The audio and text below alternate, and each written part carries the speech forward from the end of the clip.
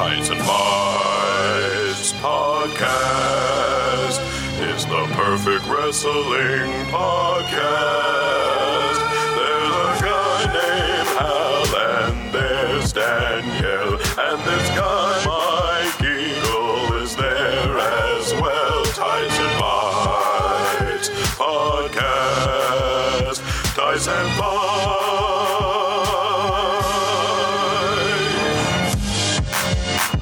We don't get cast, we stay cast. You know it, pod.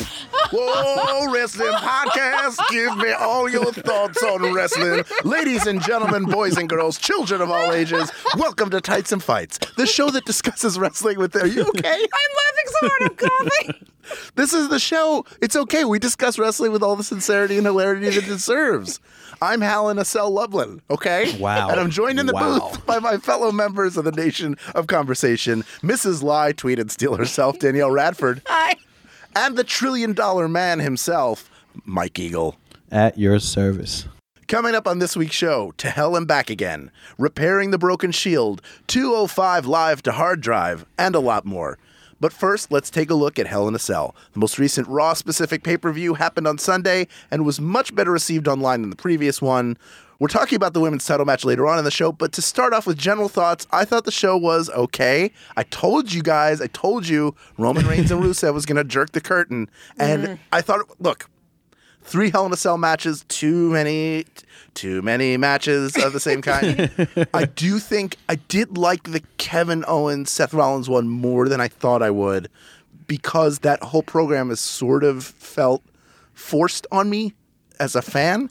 But the story they told was good enough that I was into it. I was on board. The tag match was okay. I like seeing Cesaro and Sheamus together, but now, like, where do they go? It felt like a lot of stuff that either paid off too early, paid off too late, or didn't pay off at all. So, Danielle, do you think that the Hell in the Cell matches varied enough to warrant there being 3 of them? Ugh, it is fine. Good enough for me. Good enough. It's good enough. It was fine. It was, I obviously loved the last match. Every other, those kids sure do try. I mean, I don't know what else. Like, I will say every match was better than I thought it was going to be. So that's something. It becomes obvious as you're watching the 3 matches what things they weren't doing because they knew someone else was. It was like they met up and was like, okay, well, we're going to do this thing, and then Sash is going to break the table with her tiny body, and then we're going to do this thing. They're like, okay, well, then I'm just going to throw some steps at his face. Okay, you could tell. Wasn't one of them had a pre-match promo where somebody was like, I don't even remember why we're feuding. I can't remember who it was, but I was watching it going, motherfucker, why would you do that? What is the opposite of selling a match? Yeah. Mike, before we look at Raw, Seth Rollins had a pretty great showing before Chris Jericho screwed him out of the Universal title. I want a few thoughts from you overall on the show, but specifically, do you think they've done a solid enough job of getting Rollins over as the main babyface on Raw? No, I really still don't think they have. I do still think that there needed to be some everybody get behind him, rah-rah moment that they don't seem to have genuinely manufactured yet. I also think another part of the problem is that Chris Jericho is such a baby face right now. He's such a huge fan favorite because everything he does at this moment is so brilliant that I think that messes with the dynamic a little bit too. And then also the other thing, and this is, I think, really a linchpin of a lot of what's going on in the main event on Raw right now, is that there's a huge missing babyface who we feel the presence of but never quite see. Triple H, we haven't heard from since he made Kevin Owens the champion and then disappeared. I feel like that is the person who people would cheer for most, given the current circumstances, but we just never get the opportunity to. Interesting. Interesting. Well, I mean, let's stick with Rollins for a second because the crowd on Raw this past Monday night seemed to have really taken a liking to the guy throughout the show. So in the main event match between Jericho and Roman Reigns for the U.S. title, Seth Rollins came out to a pretty solid pop and a "We Want Rollins" chant. Let's listen to it. Owens didn't want to see this man. The architect, Seth Rollins, still seething from what happened inside Hell in a Cell last night. And Rollins making a beeline for the ring. Now, look, to a certain extent, I feel like if you hit anybody's music in the main event and they run down, people will cheer. It's the Gobbledygook Gooker. We like him now. Here he comes. He and Mean Gene are do-si-doing their way down to the ring right now. I'd be so into that. That would be great. But at the end of the run-in, we had him and Roman Reigns standing in the middle of the ring, and the two of them were part of the Shield faction, along with Dean Ambrose a few years ago, before the group broke up, by which I mean Seth Rollins turned on the two guys and hit them with chairs and joined with the Authority. But that crowd definitely sounded like they were ready for a reunion. And there have been a lot of rumors and articles in the internet wrestling community that they're planning a Shield reunion and they're going to wait. And they keep the time I heard was early 2017. So it looks like that's about to happen. Danielle, do you think the time is right for the Shield to get back together, even if it's just two of them? Yes. Okay. I think that's going to be... That's the move to make Seth Rollins the babyface. Like, that's the move. It makes Seth the babyface. It makes people stop booing Roman out of the building. Because I do think if he's back with the Shield, and he's like just being Roman in the Shield, and he stops trying to be his cousin and stops trying to be funny, like, or at least limits it, kind of. Right. Like, we will tepidly go back to being like good with it, because at the end, man, people were so pumped with those Shield chants, and now everyone's like, oh well, what's gonna happen at Survivor Series? We know they're gonna hit some Shield spots. And Dean's also kind of like, I don't know what's happening with him over on SmackDown. Like, I don't know what the fuck they're doing right now. And so he'll be on SmackDown, obviously, and I don't see him moving over. But yeah, even if it's just those two and it's just the just the Shield. I think that would be the thing that would get people. It would really like cement Rollins as a babyface, and it would get people to leave Roman alone. Right, but hold on. Ambrose is super over. Yeah. He's part of right now the hottest angle on SmackDown now that Miz and Ziggler have cooled down a little bit. Yeah. And he's working with all the James Ellsworth stuff this week was so great. So like, let's not pretend like he's lost in a junkyard or something. He's not lost in a junkyard, but it's just like, what do they do after that? What is next? Well, that's always the question. That's Creative's thing. They have to have something for him to do. So I mean, we'll see what it is. But Mike, let me ask you: would you rather see the Shield back together for just a quick one-off, or should there be something more substantial in place? Like, what gets you invested? Well, I do agree that there certainly was a time recently where Dean had taken a big fall. I felt like around the time he did that Stone Cold podcast, and he just didn't come off looking like I don't know. He came off weird to me. I don't know if it came off weird to anybody else. He always does. Yeah. But I do feel like lately on SmackDown, he's had this opportunity to let his personality grow to where it would need to be to kind of be able to hold down that main event level. I feel like he's definitely working up to his spot on the card right now. And I like what they're doing with him. I like where it's going as compared to how I felt about him right when the brand split happened.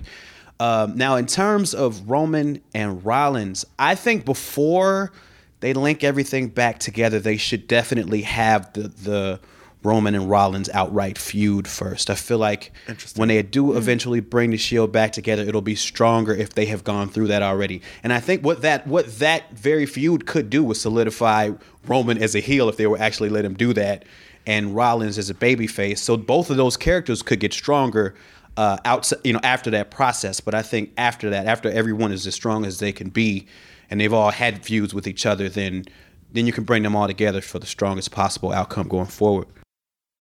All right. I do definitely prefer the idea of Roman as a heel than the Shield getting back together. Yeah, I like them together as a heel tandem more than I do. Like, they can be aligned together. Have Rollins pull Reigns back over because they're playing him as a tweener. Yeah, I don't know. Somebody commit. The heel face comes back to what Mike keeps saying. The heel face dynamic is off. The dynamic is off. All right, let's move on to some late-breaking news from earlier Wednesday morning. That's right. The WWE Cruiserweight division is getting its own show. It's called 205 Live and will broadcast Tuesday nights on the WWE Network starting November 29th. Now, goddammit, hold on. I read the announcement about this, the same we all did. Danielle broke the news to me and probably to you, Mike, and probably to you as well, Julian. You guys are breaking it to me right now. Were you not on that email chain? I take one day off the IWC and then everything happens. That's right. Breaking news, everybody. Mike is not on the email chain. Anyway, for those of you who don't know, the Cruiserweights are getting their own hour-long show. 205, of course, referring to 205 pounds being the weight at which a Cruiserweight must come under to compete. So we're finally, for those of you who have been looking for character development, who have been looking for stakes and story, you're going to get it on the WWE Network. However, I did say JD. I heard what I said. I'm going to tell you why. Because they're messing with my schedule. At first, I was like, Talking Smack, who wants to watch that? And then Mike kept putting stuff over from it over and over and over again. Arguably, the most important storyline development of 2016 happened on Talking Smack when The Miz cut his promo against Daniel Bryan. True story. He changed the business, folks. He changed the business. Yeah. So Raw's like, we're getting our own dumb show. I hope you like more Jerry the King Lawler talking because apparently it's 1997 again. Oh, that was so. It hurts. It hurts. And now what happens to Talking Smack? Now you watch 2 hours. Like, no, don't worry. Now SmackDown is 2 hours, and they have the Cruiserweights, which are supposed to be only on Raw, but they still say in the damn press release they're exclusive to Raw. But now they're on the WWE Network. What is it, Julian? It'll be on at right after 205 Live. It'll come on right after 205 Live comes on. So now here's what happens. Now you watch SmackDown, then you watch 205 Live, and then you watch Talking Smack. Yeah. I guess it lets everybody shower for a second and write some shit. You know what? You can go in the back, scrub them pits before you get all up in Renee's face. Breaking news, though, I'm still pissed off. Here's the reason why. I want to watch Talking Smack. Here's what I'd like. Give me the half-hour Talking Smack afterwards because it's great. You just come off the show. They talk about the implications of everything. And then show me an hour of Cruiserweights. Or put the Cruiserweights on Wednesday night coupled with NXT so you can build audience then. And then they will build a fan base that they can take with them to Raw. We've seen it happen over and over again. Kevin Owens, Sami Zayn, Benzo and Big Cass. Those people were all born and bred on the WWE Network and then made their way to the main roster. Anyway, I'm sorry. I've completely taken over this section. Danielle, let me ask you a question. Do you think this could alleviate some of the problems that the Cruisers have had since they were introduced to Raw? Oh, for sure. I think what's going to wind up happening is that now we don't have to worry about cramming. Because for some reason, on a 3-hour show, we still have to find ways to get people to wrestle. I'm like, where are we going to put this wrestling? On our 3-hour show. You want to put it before the two dudes argue in the office, or do you want to put it after the two dudes argue in the parking lot, or whatever? So I think what they do is it just becomes the big stuff, like whoever's in title contention is going to be on Raw. I don't know if they're still going to be on NXT because those guys have been doing a lot of stuff on NXT too. Yeah. So I'm assuming now they're going to pull them off of NXT would be my assumption. And then have them have their own thing. I think, that way you get character development. You get other dudes getting a chance to get there, and then they kind of work there before they go up to the main roster and we get to see everybody. And hopefully that alleviates it so that what I would personally like is for us to have 3 women's matches on Raw. But what that probably means will happen is that we'll just get more dudes dressed like fucking, dudes who sell chicken or whatever. It'll just be more like, the Colonel Sanders is going to fight some asshole or whatever. The man's in a chicken suit. Hey guys, do you really like Twisted Tea? It'll just be more. I'll tell you, I really I really like the idea of going to get lunch at Some Asshole's Chicken. So I think that's a great franchise. I think you should start it. I will invest. I will buy a Some Asshole's Chicken franchise. You can get some of those. Look at this guy over here, French fries. They go with it. This fucking dude. Which actually tastes exactly like a Frosty. So. Mike, do you think that we're going to see anything radically different from something like NXT out of this show? What are your expectations? Okay, well, remember, I'm learning about all this right now. Let me walk you through my stages of confusion give me a hot so take. far. These are my stages of confusion with hearing this news right now. First of all, you said 205 Live, and in my brain I was like, is this a show about Seattle? Like, what? I don't understand. But then I had to remember the wait. Okay, so I got that. And then so they're going to do it on Tuesday nights, but I'm like, SmackDown's already on Tuesday night. So I don't know how that's going to work. But then you said they're also still on Raw. And now I don't understand any of this. I don't understand any of it at all. Yeah, I don't understand any of it I'm just either. completely lost now. Well, so on Tuesdays, you're going to watch SmackDown. Then you're going to watch 205 Live. Then you're going to watch Talking Smack. And then hopefully you're going to continue to watch for Camp WWE. Now let me Daniel, let me explain something to you right now so you know me better. If I could, I would watch Talking Smack before I watch SmackDown. if that were at all possible, I would definitely watch that and that primarily. Well, let's pretend like we've just watched SmackDown.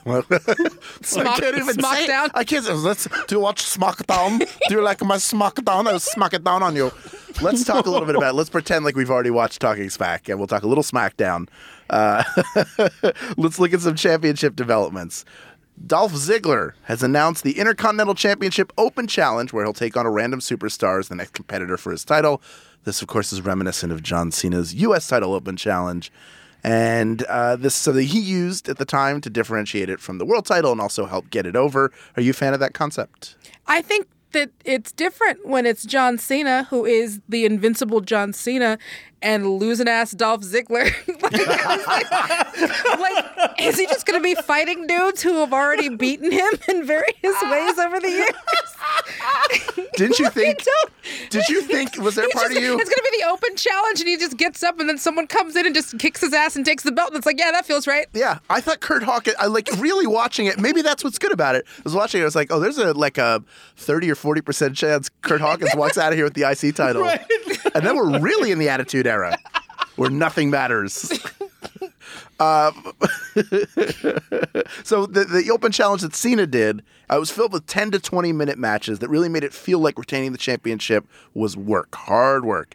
Ziggler, as I mentioned before, started off his call by just beating Kurt Hawkins with a super kick in 10 seconds. Mike, do you think that was the right way to set the tone for this new iteration of the practice?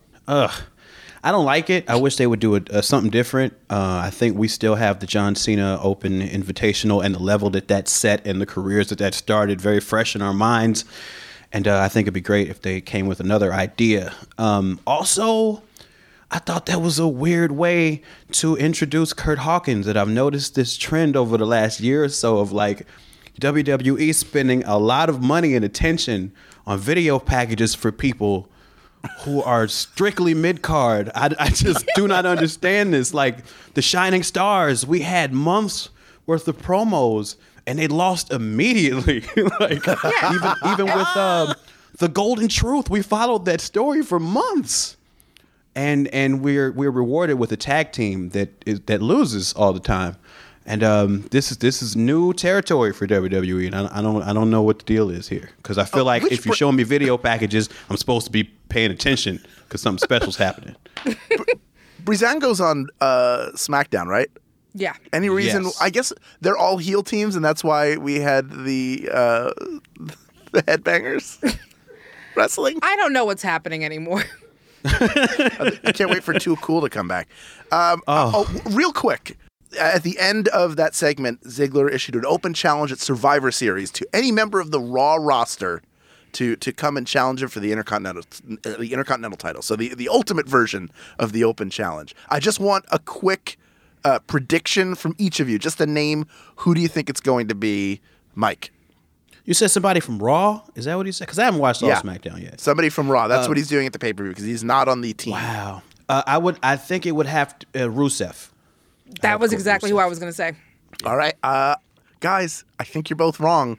Did you notice what color The Miz was wearing and what color Maurice was wearing? It's red. He's going to defect to Raw and challenge for the title. I'm calling it right now. You're looking at me like I'm crazy. I don't know. I just realized about Talking Smack going down. I'm very upset also. We're processing a lot of information today, you guys. I don't know what stage of grief I'm in. Well, as always, head over to the Facebook group to keep the conversation going. If you want to talk about wrestling news, you can do that. But if you want to see some of our listeners dressed as wrestlers for Halloween, you can do that too. And I'll tell you where to go. Facebook.com/groups/tightsfights. When we come back, WWE had a women's title match main event at pay-per-view for the first time ever. So, of course, that match is going to be our main event as well. That's coming up on Tights and Fights. I'm Biz. And I'm Teresa. And we host the weekly comedy podcast, One Bad Mother. We celebrate our moments of parenting genius, as well as our failures. Just like, we're going to have hot dogs. And I'm like, no, we're having fun. Everybody loves hot dogs. Yeah. And he just like smashes that thing right on my chest. And then I'm just crying in the middle of like kid space while people are like literally dancing with their children. Parenting can be sad and painfully funny at the same time. So join us each week as we admit that this is hard, but we're getting really good at it. Find us at MaximumFun.org or wherever you download podcasts. Tights and Fights Podcast. Tights and Fights.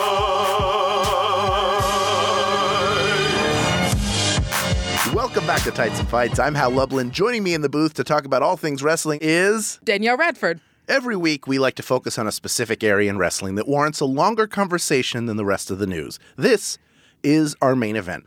Now, for the first time ever, a women's title match concluded a WWE pay-per-view. Charlotte and Sasha Banks were the true main event of Hell in a Cell and put on a hell of a show to close out the night. So let's hear a little bit of that pre-match promo where they recounted some of the major events with women in WWE leading up to this moment. You are without a doubt the most determined woman I've ever met. Well, that's the way it has to be. I was raised that way. Any woman can get what she wants. All she has to do is try hard. And believe in herself. You got to believe in yourself.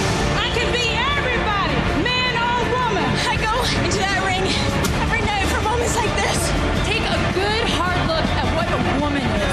A real woman. There is a revolution. This woman's revolution is on a roll. And I know it's not stopped. While a lot of people have loved the match and given the women their due for the event, there's been a vocal group of people saying this match didn't live up to what it could have been. Now, for a closer look, we're joined by Mira Waters from Fight Booth, the website that covers wrestling and combat sports. She's the author of a recent article on this match titled "Sexism in WWE is Over. What a Relief." Mira, welcome to the show. Hi, thank you guys. Yeah, we're happy to have you. Now, one of the people's complaints with the match was the opening, where Charlotte jumped Sasha Banks as the cell was descending and put her through a table. They kind of teased that Sasha would be unable to compete before she came up off the stretcher and the match got started. Now, Mira, in your recent article discussing the match, you said you were scared that this wasn't a work. Why is that?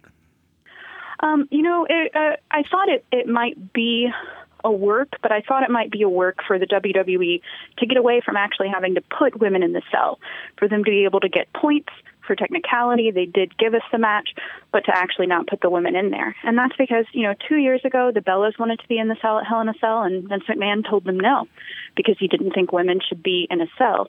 And I think with a lot of the Divas Revolution, while we have seen steps forward in the right places, a lot of the storylines have still been rooted in sort of age-old misogyny that we've always seen in wrestling. See, that's interesting to me, just because as I watched it, I guess that wasn't a thought I had. And as a white dude, I've had it pretty easy in life, so I don't think about inherent misogyny. I just look at it and go, oh, that's a great way to get them outside of the cell rather than the normal, somebody throws the stairs break the cell, or somebody comes in and cuts the chain.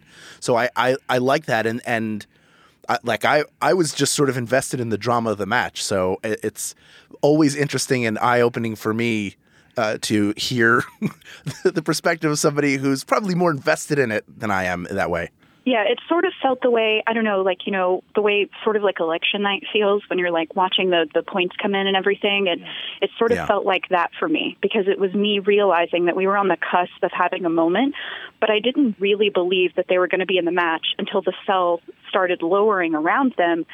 And then, Charlotte pushed her under the thing, which I love. I love that Charlotte Flair is so evil. She was going to just watch Sasha be crushed to death by a cage. But then it just kept going on for so long. And they put her on that stretcher. And the only thing I could think about was just how many times we've gone, oh, this is a women's match. Just kidding. Or this is a women's match, but it's about bras and panties. This is more women's screen time, but it's about hating each other because one of you has a tan and one doesn't. So all of that stuff happened. And I actually got worked up to the point of tears because I was scared they were going to take it from me. Wow. Yeah, it was that big for me. Yeah.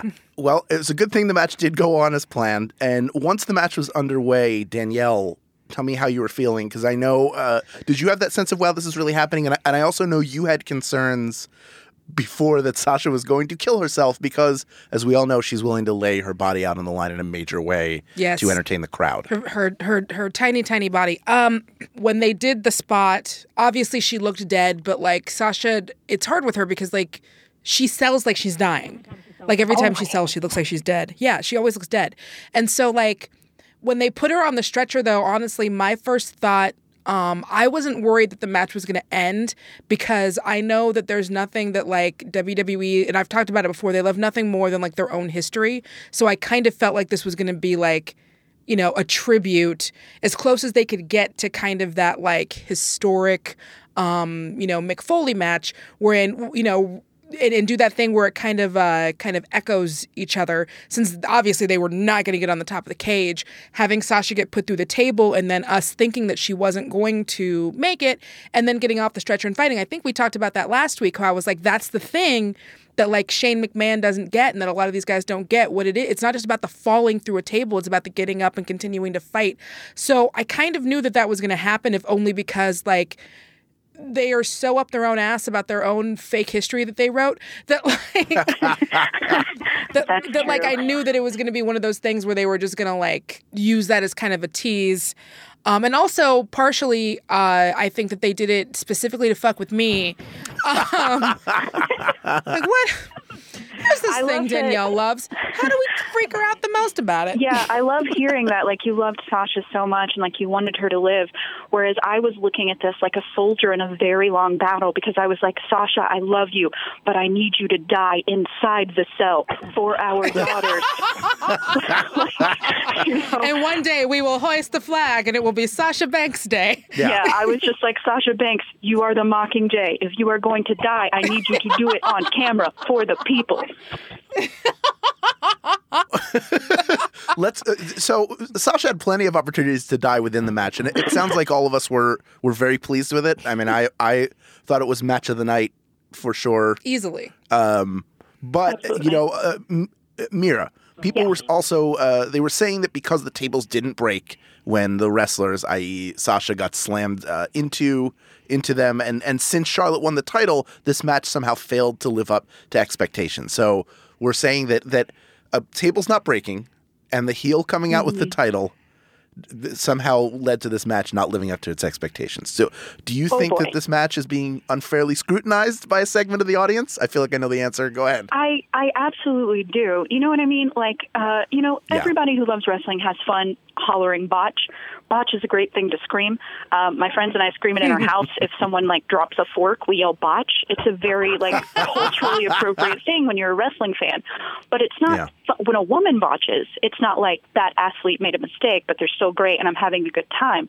When a woman does, it's like, oh, they can't wrestle. Look at it. That's the proof. And I felt like it was definitely that way with this match. It's being so heavily scrutinized. I don't understand how like Sasha Banks being willing to throw her entire body into a non-moving piece of wood more than once made the match lesser. For me, that made it more brutal. That, that spot kind of came after crying. Charlotte was like, you will respect me. I thought this was some of the best storytelling that we ever had. I feel like the table was in on it. The table was like, this story is legit. Rule of 3. I'm going to build this drama. I thought it was fantastic. And as far as, Charlotte winning, a lot of people going, well, the win doesn't count because, Sasha was in her hometown and she didn't win and Charlotte always wins and I don't like her. Number one, you're not supposed to. That means Charlotte's doing a great job. I don't know why you don't know this, Mark, who has always watched wrestling and thinks to know everything. That means she's winning. She's the bad guy. But number two, if we're not counting matches because the bad guy wins in someone's hometown, I have never heard anyone not count Montreal, where they cut my father's head off at Baylor to go Game of Thrones about how it makes me feel, Well, and also no one wins in their hometown. Yeah. And also every single match with women, the next thing, the only thing you hear about is botch this, botch that, blah, blah, blah, blah, blah, blah, blah, botch, botch, botch, botch, botch. And it's like, unless it's a big, huge one for dudes, you don't hear it. But they botch twice a match. Everyone does. Everyone botches. Wrestling's because hard. we're looking at what we're watching is a soap opera featuring stuntmen where the stunts aren't planned. They don't have more than one take, so botches are going to happen, which for me has always made me love wrestling more. I love the idea that it's these people trying to pull off these crazy spots, and you've always got the element of another human being, and I don't know if it's because I kind of have a theater background, but I love seeing a spot where two people went for something different, and then it just gets weird, and they have to play it off. I think that's part of what makes wrestling magic for me, because I'm like, you guys both failed, and now you're just got to roll with it. And I love that. I find that actually very endearing, and it usually makes me love wrestlers more. Well, but you bring up a good point also, Mira, which is that the women's division, any two women's wrestlers who are in the ring are representing the entire division at any given time. And the division, for some reason, in the eyes of some people, is only as good as the last thing they did wrong. So one mistake can sour somebody all of a sudden or turn them off from women's wrestling. So Danielle, let's talk about the one guy that we never want to get turned off from women's wrestling, Vincent K. McMahon. When those tables did not break, did you have any feeling in the pit of your stomach that he was sitting backstage going, well, goddamn, pal, we can't have the women in the main event if they can't break a table? I said this on Twitter. We've been knowing there's not enough Sasha to break a table. It was known. And they had to, the announce tables are made of foam and string. And so, of course, she was going to go through the announce table. But with the other table, it's not going to, there's a way to, and I don't know if they had a chance to practice before the table. I definitely feel like Vince might feel like, well, if I can't get them to break a table, they can't main event, even though most main events don't involve tables anymore because it's not I'm not in high school. So right. we don't necessarily do that all the time now. But I mean, on the other hand, he has to die sometime. And so I feel like, no. And I'm not saying no, he for sure will have his head put somewhere in Titan Towers, cryogenically frozen, much like Walt Disney. But I don't want him to die. I just want him. I'm looking forward to the day when everything is ran by Trips and Steph. And then I no longer have to worry if something small like that is going to affect an entire gender's worth of progress. Real. Danielle,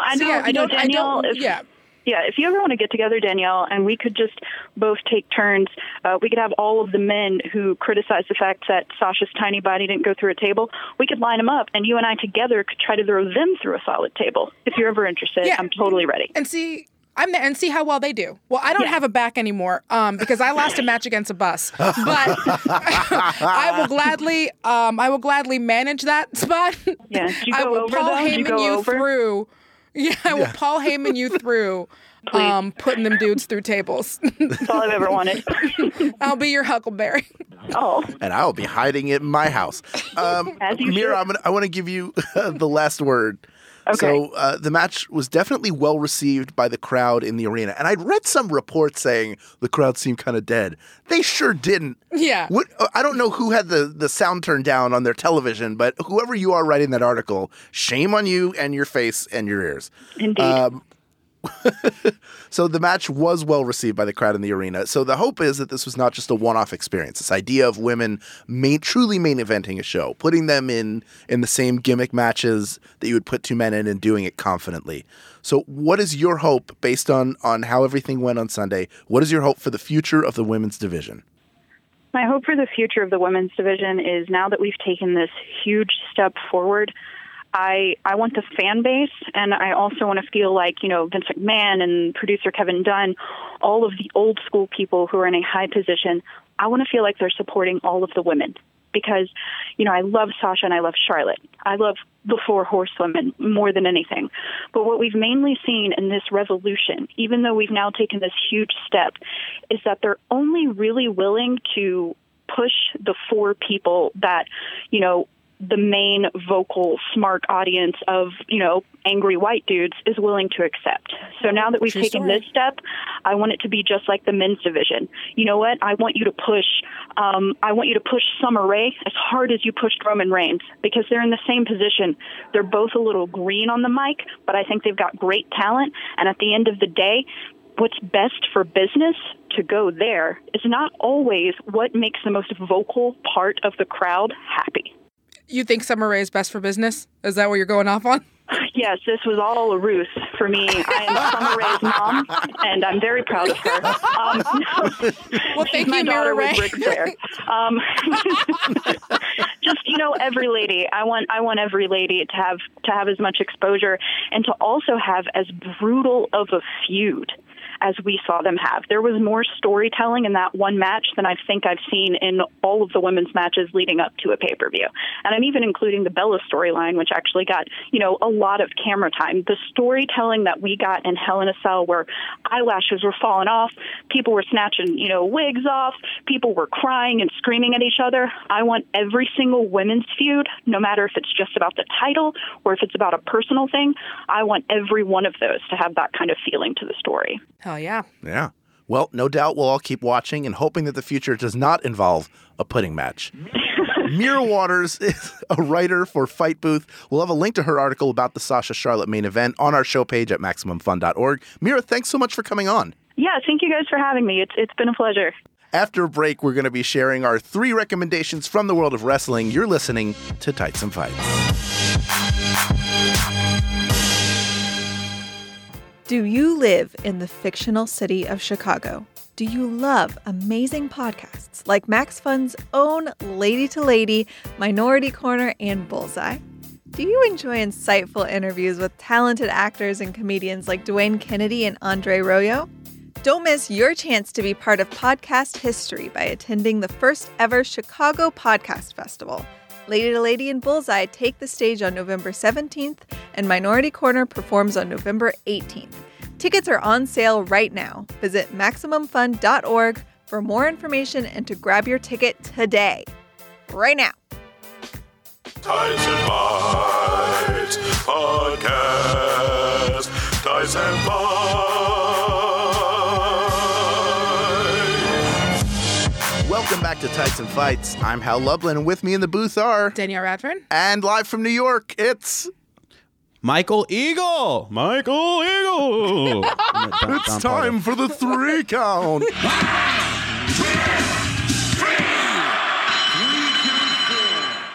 That's lovely. That was a great surprise. I love that. This is where we should. This is like becoming, I love sound effects. I know. I want more. Clearly. We need more sound effects. Can we get a fart noise? Oh, do you know that there's an unofficial theme song for the segment? Julian, can you play it real quick? Was that the R&B music? Yeah. Yes. This is the 3 count. We're sharing 3 things from the world of wrestling that we thought deserve your attention. Danielle, kick us off. Okay. So, I'm so sad that Mike is in New York for this and I can't, see his face, because I'm going to talk about Lucha Underground. And again, so y'all know that we taped this. We taped this on Wednesday before Lucha, so you guys always know I'm a week behind. I'm sorry. I love you. So on Lucha Underground, there's this dude named Tejano who's this big Latin dude with a whip, and this dude named Cage who's a big white dude who doesn't have a whip. And right now they're fighting for they're fighting a best of 5 series, and the prize is going to be something called the Ultimate Opportunity, and no one knows what that is. They're just fighting. Yeah, they're fighting and no one knows what the ultimate opportunity is. And so last night was the match 3 of the 5. And so Dario Cueto has been meeting over the course of the season with Lorenzo Lamas.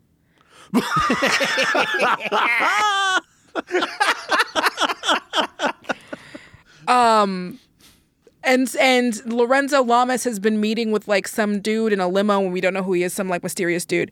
So this week, Dario Cueto gets into the limo with like this mysterious person and he gets a box, right?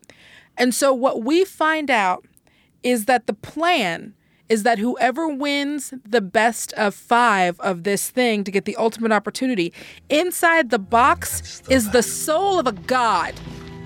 Have you chosen the next host body? I have 2 in mind. Either one is perfect. They're both big, strong, almost godlike themselves.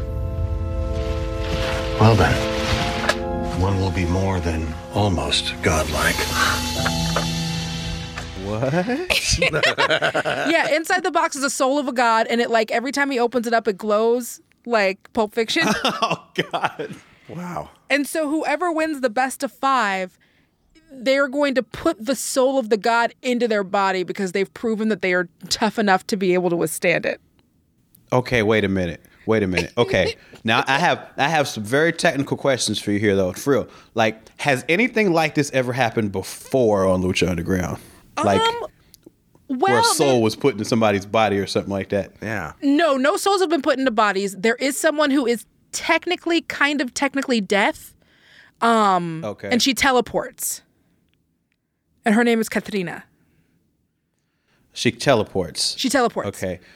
Okay. Let me ask you this. If the soul gets put into a person, do you think they'll become a different character or something like that? Is that what would happen? I don't know. I don't know what's going to happen. If their soul gets corrupted and they become and they turn heel, or I don't know. I'm not sure what happens.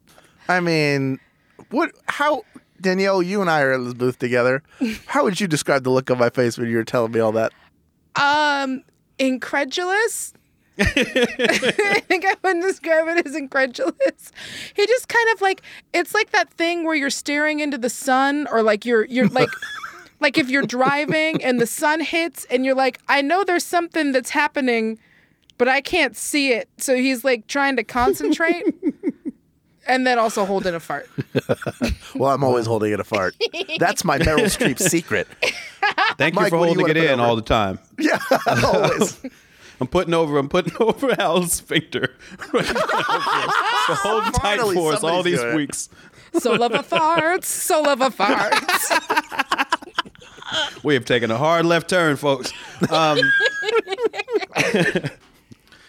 the wrestling podcast master, and I want to put everyone onto another wrestling podcast that I found that is awesome, and I just found it because it just started.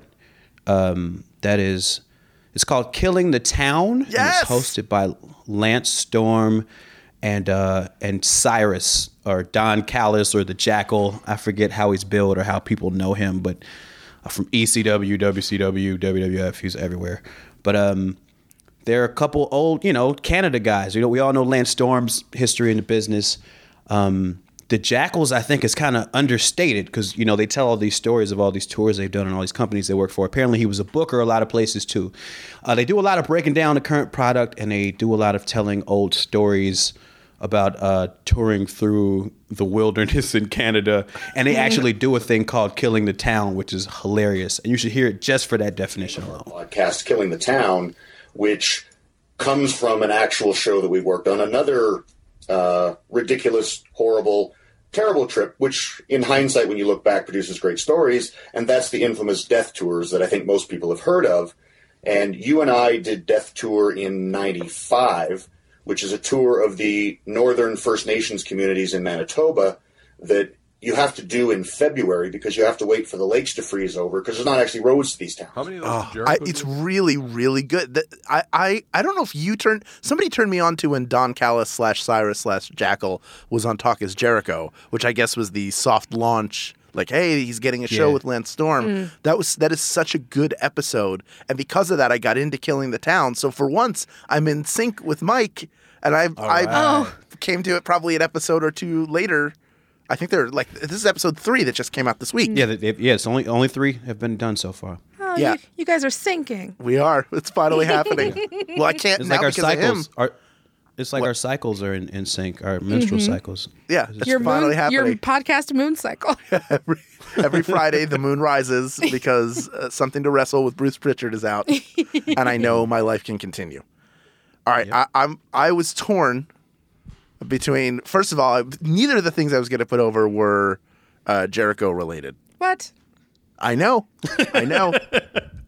But in honor of Talking Smack soon losing its place on Tuesday nights, I want to put over something from Talking Smack, which is Dean Ambrose returning once again for an interview and creating a new theme song for SmackDown and Talking Smack and SmackDown Live or whatever. And here he is singing it. This is so good. We'll break it down afterwards. Here it is. Shake thing.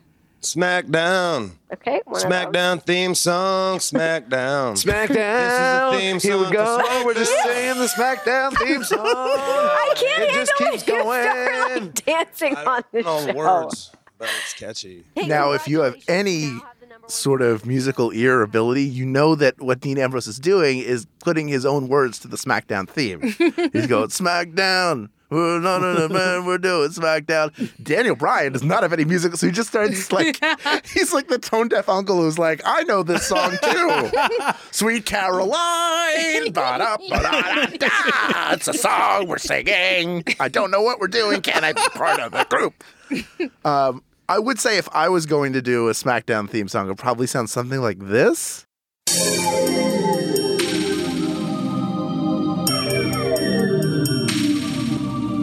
That's probably what it would be. That's probably what I would think.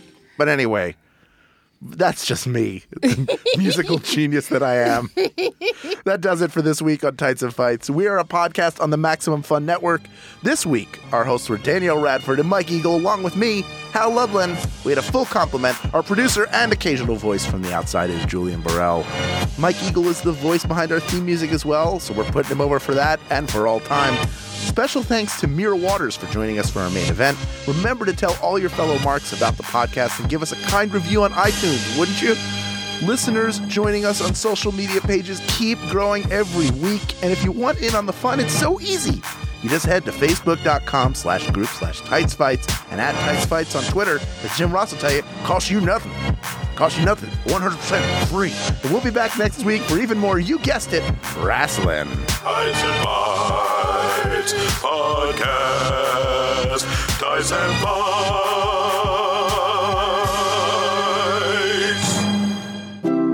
MaximumFun.org. Comedy and culture. Artist owned. Listener